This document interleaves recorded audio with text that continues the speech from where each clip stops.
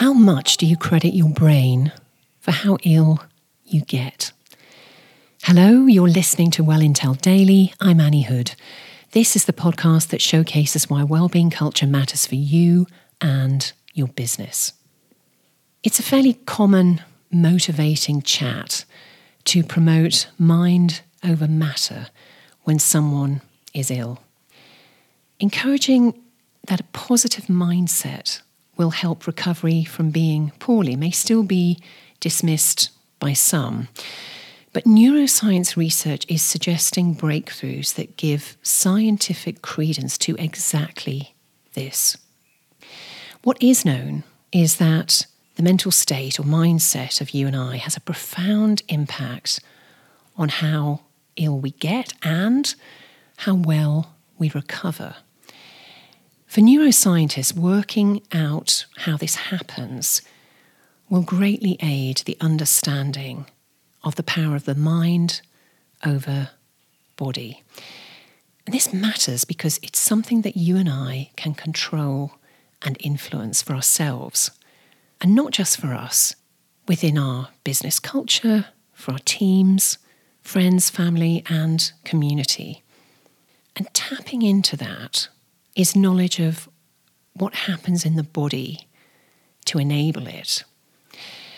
The vagus nerve is the body's superhighway of nerve fibers that connects body and brain.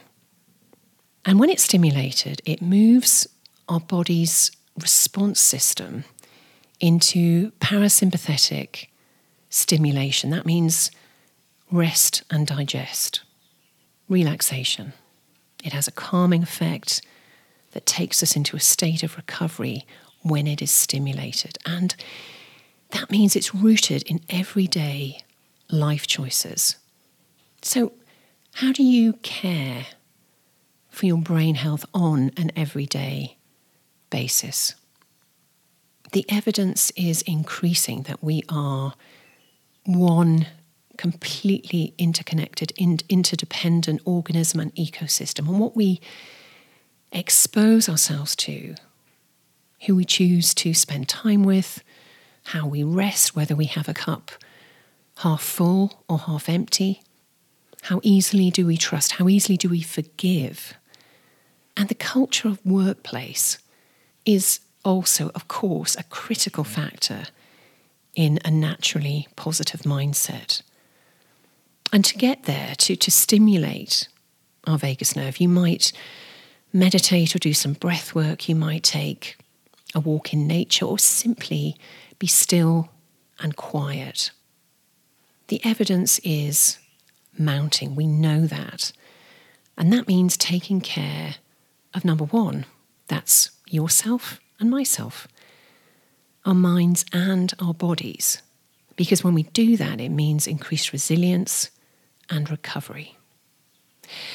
Tomorrow you'll hear from Alex Schellenberger, who's the Chief Brand Officer from Accor, on his vision of well-being 10 years from now.